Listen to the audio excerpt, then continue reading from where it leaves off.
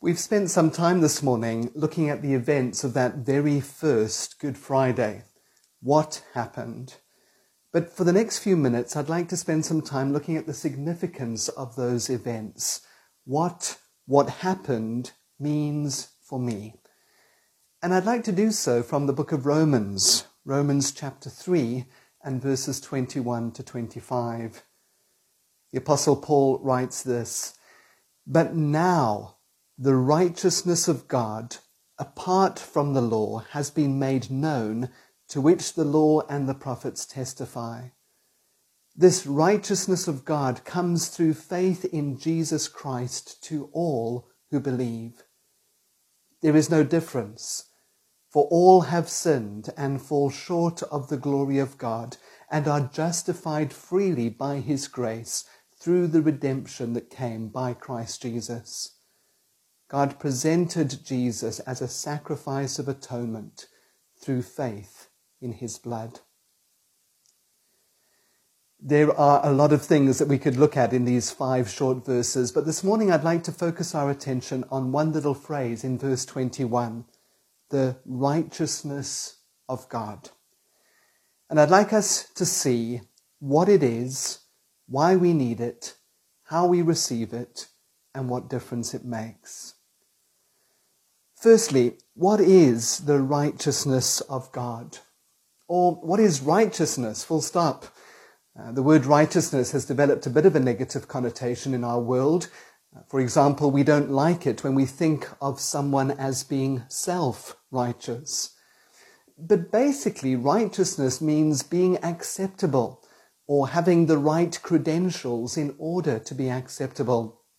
So, for example, if you want to go to university, the university will have a list of entrance requirements. And if you meet those requirements, then you are accepted.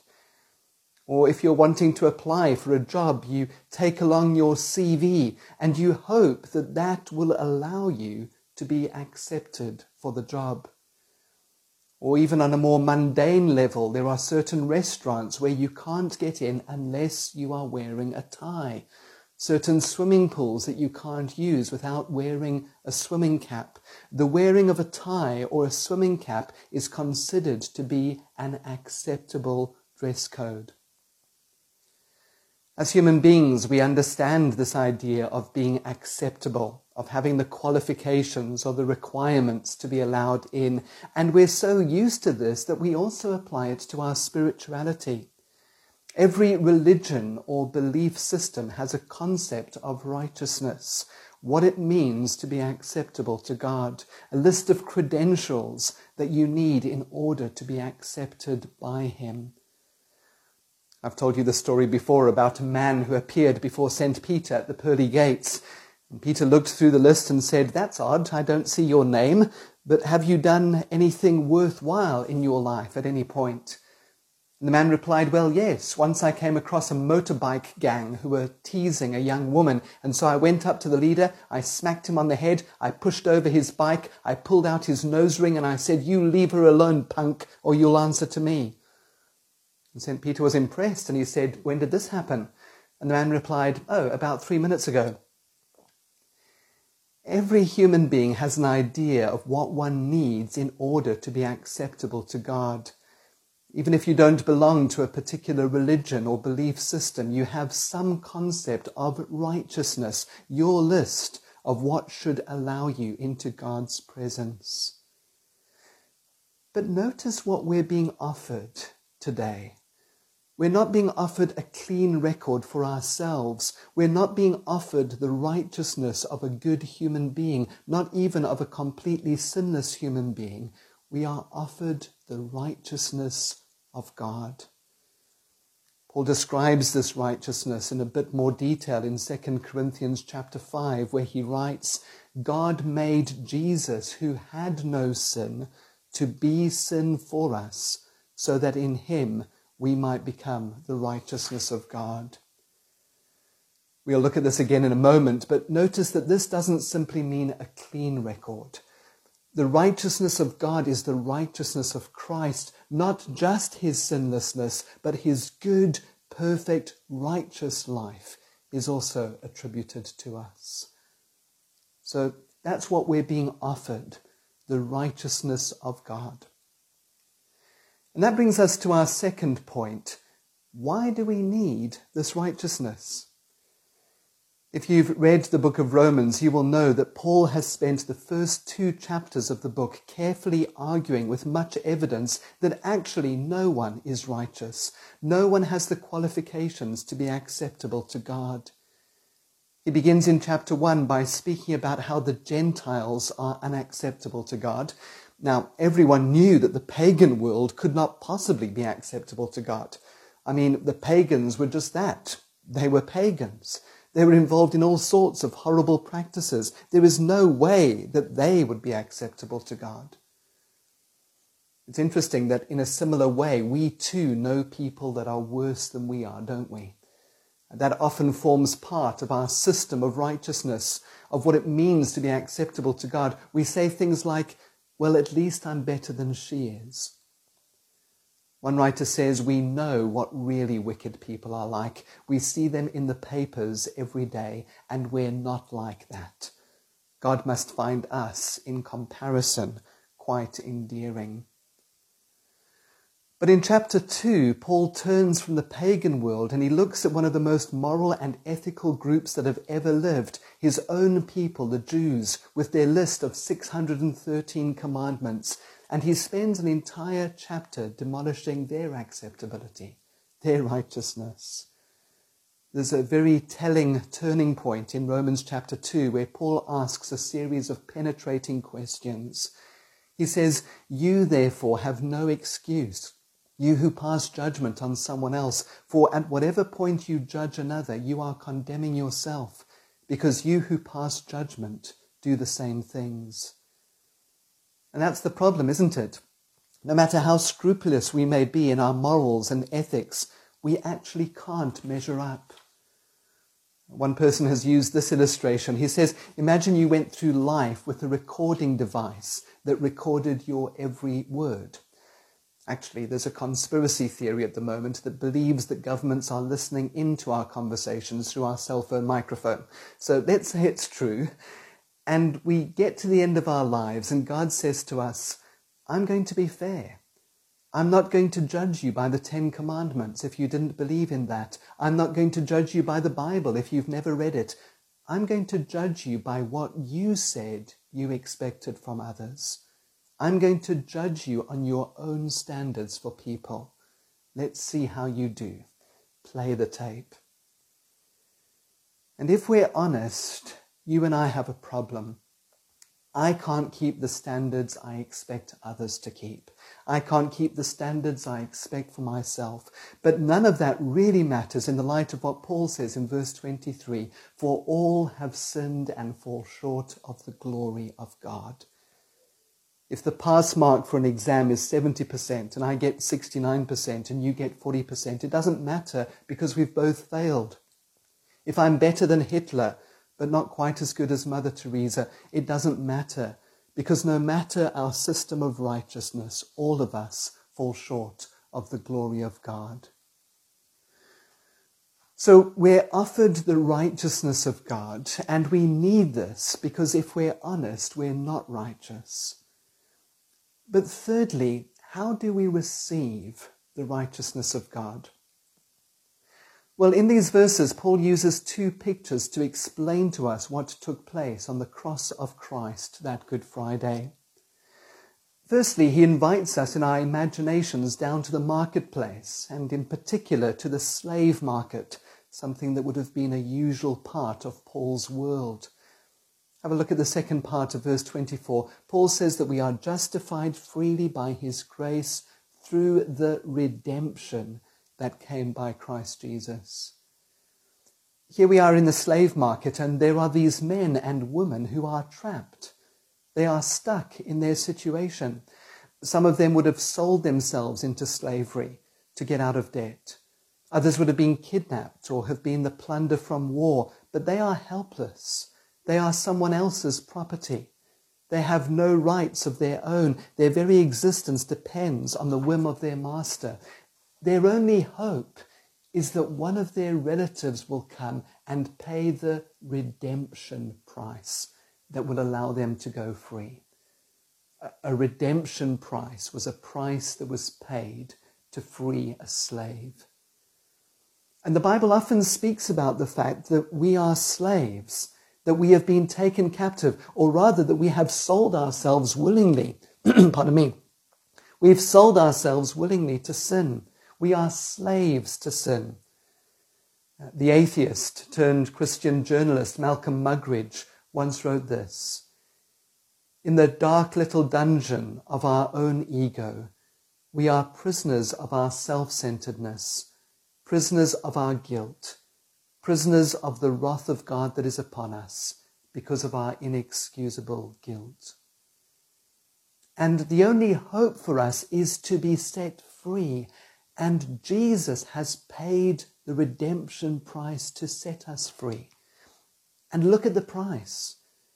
The Apostle Peter writes in the New Testament and he says, "You know that it was not with perishable things, such as silver or gold, that you were redeemed from the empty way of life handed down to you from your forefathers, but with the precious blood of Christ, a lamb without blemish or defect."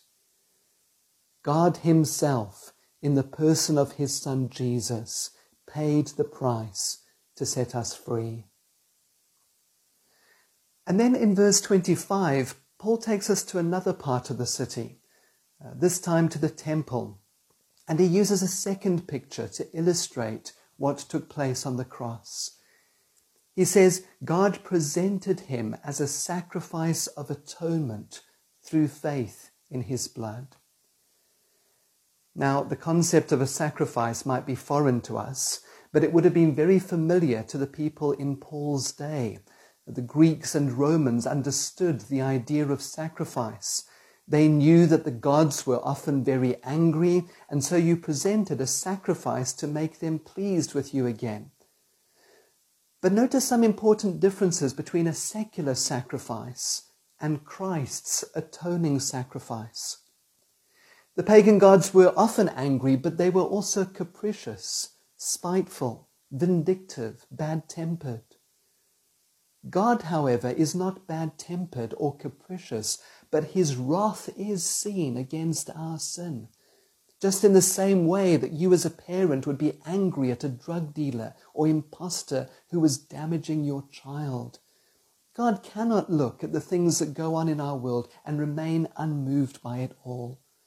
God's wrath is his personal, divine revulsion towards evil and his personal, vigorous opposition to it.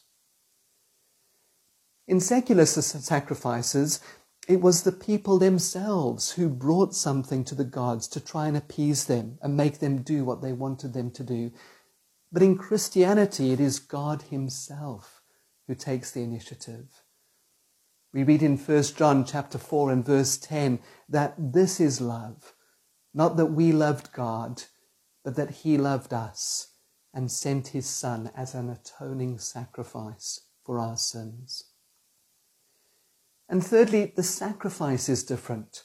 In a secular sacrifice, people bring the very best gift they possibly can. They come before the gods with their best spices and grain and wine and gold and silver and animals, even their own children. But with Christ's sacrifice, it is very clear that we don't have anything to offer. Everything we have comes from the hand of God, and we can't offer our lives because they are sinful. And so God offers himself in the person of his Son Jesus. Jesus presents himself as a sacrifice of atonement at one moment. Two parties that are enemies are brought together through the sacrifice of Jesus. I mentioned 2 Corinthians chapter 5 a moment ago. God made Jesus, who had no sin, to be sin for us, so that in him we might become the righteousness of God. That's an incredible verse. What this means is that God looks at that figure of such purity hanging on the cross and he says, there's the thief, there's the molester, there's the rapist, There's the adulterer. There's the corrupt official. There's the liar. There's the pervert. There's the materialist. There's the murderer. There's the hijacker. There's the drunk driver. And God looks at you and me, and if we've accepted what Jesus did for us there on the cross, God looks at us and says, well, in the light of the cross, that person there is purity, there is righteousness, there is obedience. That's what God has done. But again, how do we receive this? Well, there is nothing that we can do to receive it. Look at verse 24. We are justified freely by his grace. And verse 22, this righteousness of God comes through faith in Jesus Christ to all who believe. Faith is simply the hand that receives all that God longs to give, forgiveness of sins and a right relationship with himself. Faith is our yes to God's invitation. You get a wedding invitation, and on the bottom there are 4 little letters, RSVP, Responde, s'il vous plaît. Please respond. I'm invited to the wedding, but I need to say yes. And saying yes doesn't earn my way to the reception. I'm invited freely. It's all been paid for and prepared. But if I don't respond, I won't be able to get in. Can I ask you, have you responded to God's offer of the righteousness of God, forgiveness and justification? Those words together express the fullness of what God offers you today. Forgiveness says you may go. You have been let off the penalty which your sin deserves. Justification says you may come. You are welcome to all my love and presence. Have you received that for yourself? And if not, what's preventing you from saying yes to Jesus right now where you are? We've looked at what the righteousness of God is. We've looked at why we need it and how we receive it. But finally, I want us to look at the difference it makes. And I wanted to mention just 2 areas. Firstly, when I understand that I have been given the righteousness of God, it changes my sense of identity, of how I see myself. So, for example, someone pays me a compliment. They come up to me and say, well done, you did a good job. It's nice to hear that, and hopefully it's true. But I don't have to base my identity or my sense of worth on those compliments. According to what we've seen today, even if I were to do good things for the rest of my life, my goodness wouldn't make me acceptable to God. It's good to be good. It's nice to be liked, but my identity doesn't depend on that. And I can quietly pray, thank you, Lord, that I could do a good job. But thank you more that my life is hidden with Christ in God and that my acceptance is not based on the good that I do, but on the fact that when you look at me, you see Jesus. Or take the opposite extreme. Someone accuses me of doing something wrong. They yell at me. They're nasty. And maybe what they say is even untrue. At that moment, I can say to myself, well, he's wrong about that one. But boy, if he knew some of the other sinful things in my life, I'm not going to tell him, but God knows. So how can I be so angry about what he said or get myself into a huff? How can I say, how dare you accuse me of something like that, when all the time I know full well that there are other times when I've done deep wrong to God and to others, and I've got away with it? Being falsely accused of something I've done over here just makes up for all the other times I've messed up over there, and there's been no one around to accuse me. I can try and set the record straight if I think it's necessary, but I don't have to defend myself as if my whole identity were tied to being right in this situation. My life is hidden with Christ in God. When he sees me, he sees the righteousness of his Son. And secondly, an understanding of the righteousness of God has implications for when I sin. What happens if the person who is accusing me of wrongdoing is actually right? I have messed up. I've done wrong. Or what happens when I secretly sin and no one sees? A proper understanding of what it means to be clothed in God's righteousness helps me when I sin. This is so important. The gospel, the good news of what Jesus has done, is for Christians. The gospel is not there just to make unbelievers Christians. The gospel is for Christians. Why would I think that the gospel is good news for unbelievers, but not good news for me as a Christian? As Christians, we experience good days and bad days, don't we? Let's say Monday this week was a good day. You got up early on the morning, you had a quiet time, you're aware of God's presence during the day. Perhaps you listened to worship music in your car and you felt your heart connect with God's heart. You let other drivers in front of you. You didn't yell at any taxi drivers. You spent time with your children and with your wife or husband, and you feel pretty good. You've had a good day. But then there are days when you blow it. Let's say Wednesday was a bad day. You woke up late. You didn't read God's word. You didn't acknowledge him during the day. In fact, halfway through the day, you fell into a sin that often trips you up. Anger, malice, drunkenness, pornography, greed, whatever. And what happens after days like that? You feel terrible. And you spend the next few days avoiding God. You don't talk to him. You skip church. You try and keep a low profile. After a few days of that, you start doing a few good things again. Maybe you begin to read your Bible, and after another day or two, you offer up a cautious prayer, and eventually you feel better.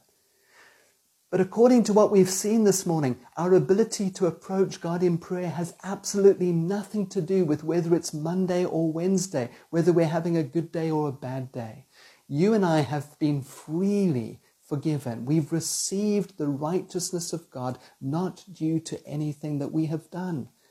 When God looks at us, he does not see our sin, but rather his Son. And it's precisely when I have sinned that I have this assurance.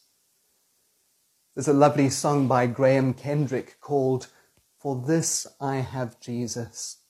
And when I sin and fall and mess up, precisely then I need to say to myself, for this sin I have Jesus. What is the point of me trying to deal with my own sin by hiding and avoidance on the one hand, or doing righteous acts on the other hand? It's precisely for this moment of sin that I have Jesus. And so I pray, Lord Jesus, I confess that I have just lusted. I acknowledge that you who knew no lust became lust for me on the cross. You have already paid the price for this sin. And then I reflect. The Bible says that Jesus stands at the right hand of God and he prays for me. And he doesn't pray for mercy. He doesn't say, Father, give Andrew a break. He prays for justice. He says, Father, your laws demand justice. Your law demands payment. The wages of sin is death. Andrew's sin deserves payment. Here it is. I've paid for it in blood and death. And because no one can ever ask for two payments for the same debt, I ask you for justice. I ask on the basis of my payment that you acquit Andrew, that you declare him not guilty. And then I pray again and I say, Father God, I thank you not just for forgiving me, but for taking your Son's perfect, spotless, utterly pure record when it comes to lust and attributing his perfect life to me. As a Christian, I need to take the righteousness of God and apply it to my life on a daily basis. I need to speak to myself. As we sing in that hymn, when Satan tempts me to despair and tells me of the guilt within, up would I look and see him there who made an end to all my sin. Because the sinless Saviour died, my sinful soul is counted free, for God the just is satisfied to look on him and pardon me. Or as another older hymn puts it, well may the accuser roar of sins that I have done. I know them all and thousands more. My Father knoweth none. And so as we go out into this next week, from our time at the foot of the cross, I trust and pray that it will be with this thought in mind. Colossians 3 verse 3, for you died, and your life is now hidden with Christ in God. When God looks at me, he does not see my sin, but rather he sees his Son, if I've accepted his sacrifice and I am in him. And that thought can radically change anything that I face this week. When I have to forgive someone, I remember I have been forgiven a huge debt of sin. Surely I can forgive this person for the little thing they have done to me. When I'm faced with a temptation to sin, I remember I am not my own. I have been bought at a price. Let me honor the God who has forgiven me and given me his righteousness. When I face discouragement, belittlement, heartbreak, I remind myself, I have received the righteousness of God, and he calls me his beloved son or his beloved daughter. When I face difficulties and trials, I remember, if God is for me, who can be against me? He who did not spare his own son, but gave him up for me, how will he not also, along with him, graciously give me all that I need? When I have an opportunity to witness, how can I remain silent about this wonderful gift of forgiveness and justification? And when I trip and fall into sin, I remember God made Jesus, who had no sin, to be sin for me, so that in him I might become the righteousness of God. Thanks be to God for his indescribable gift. Amen.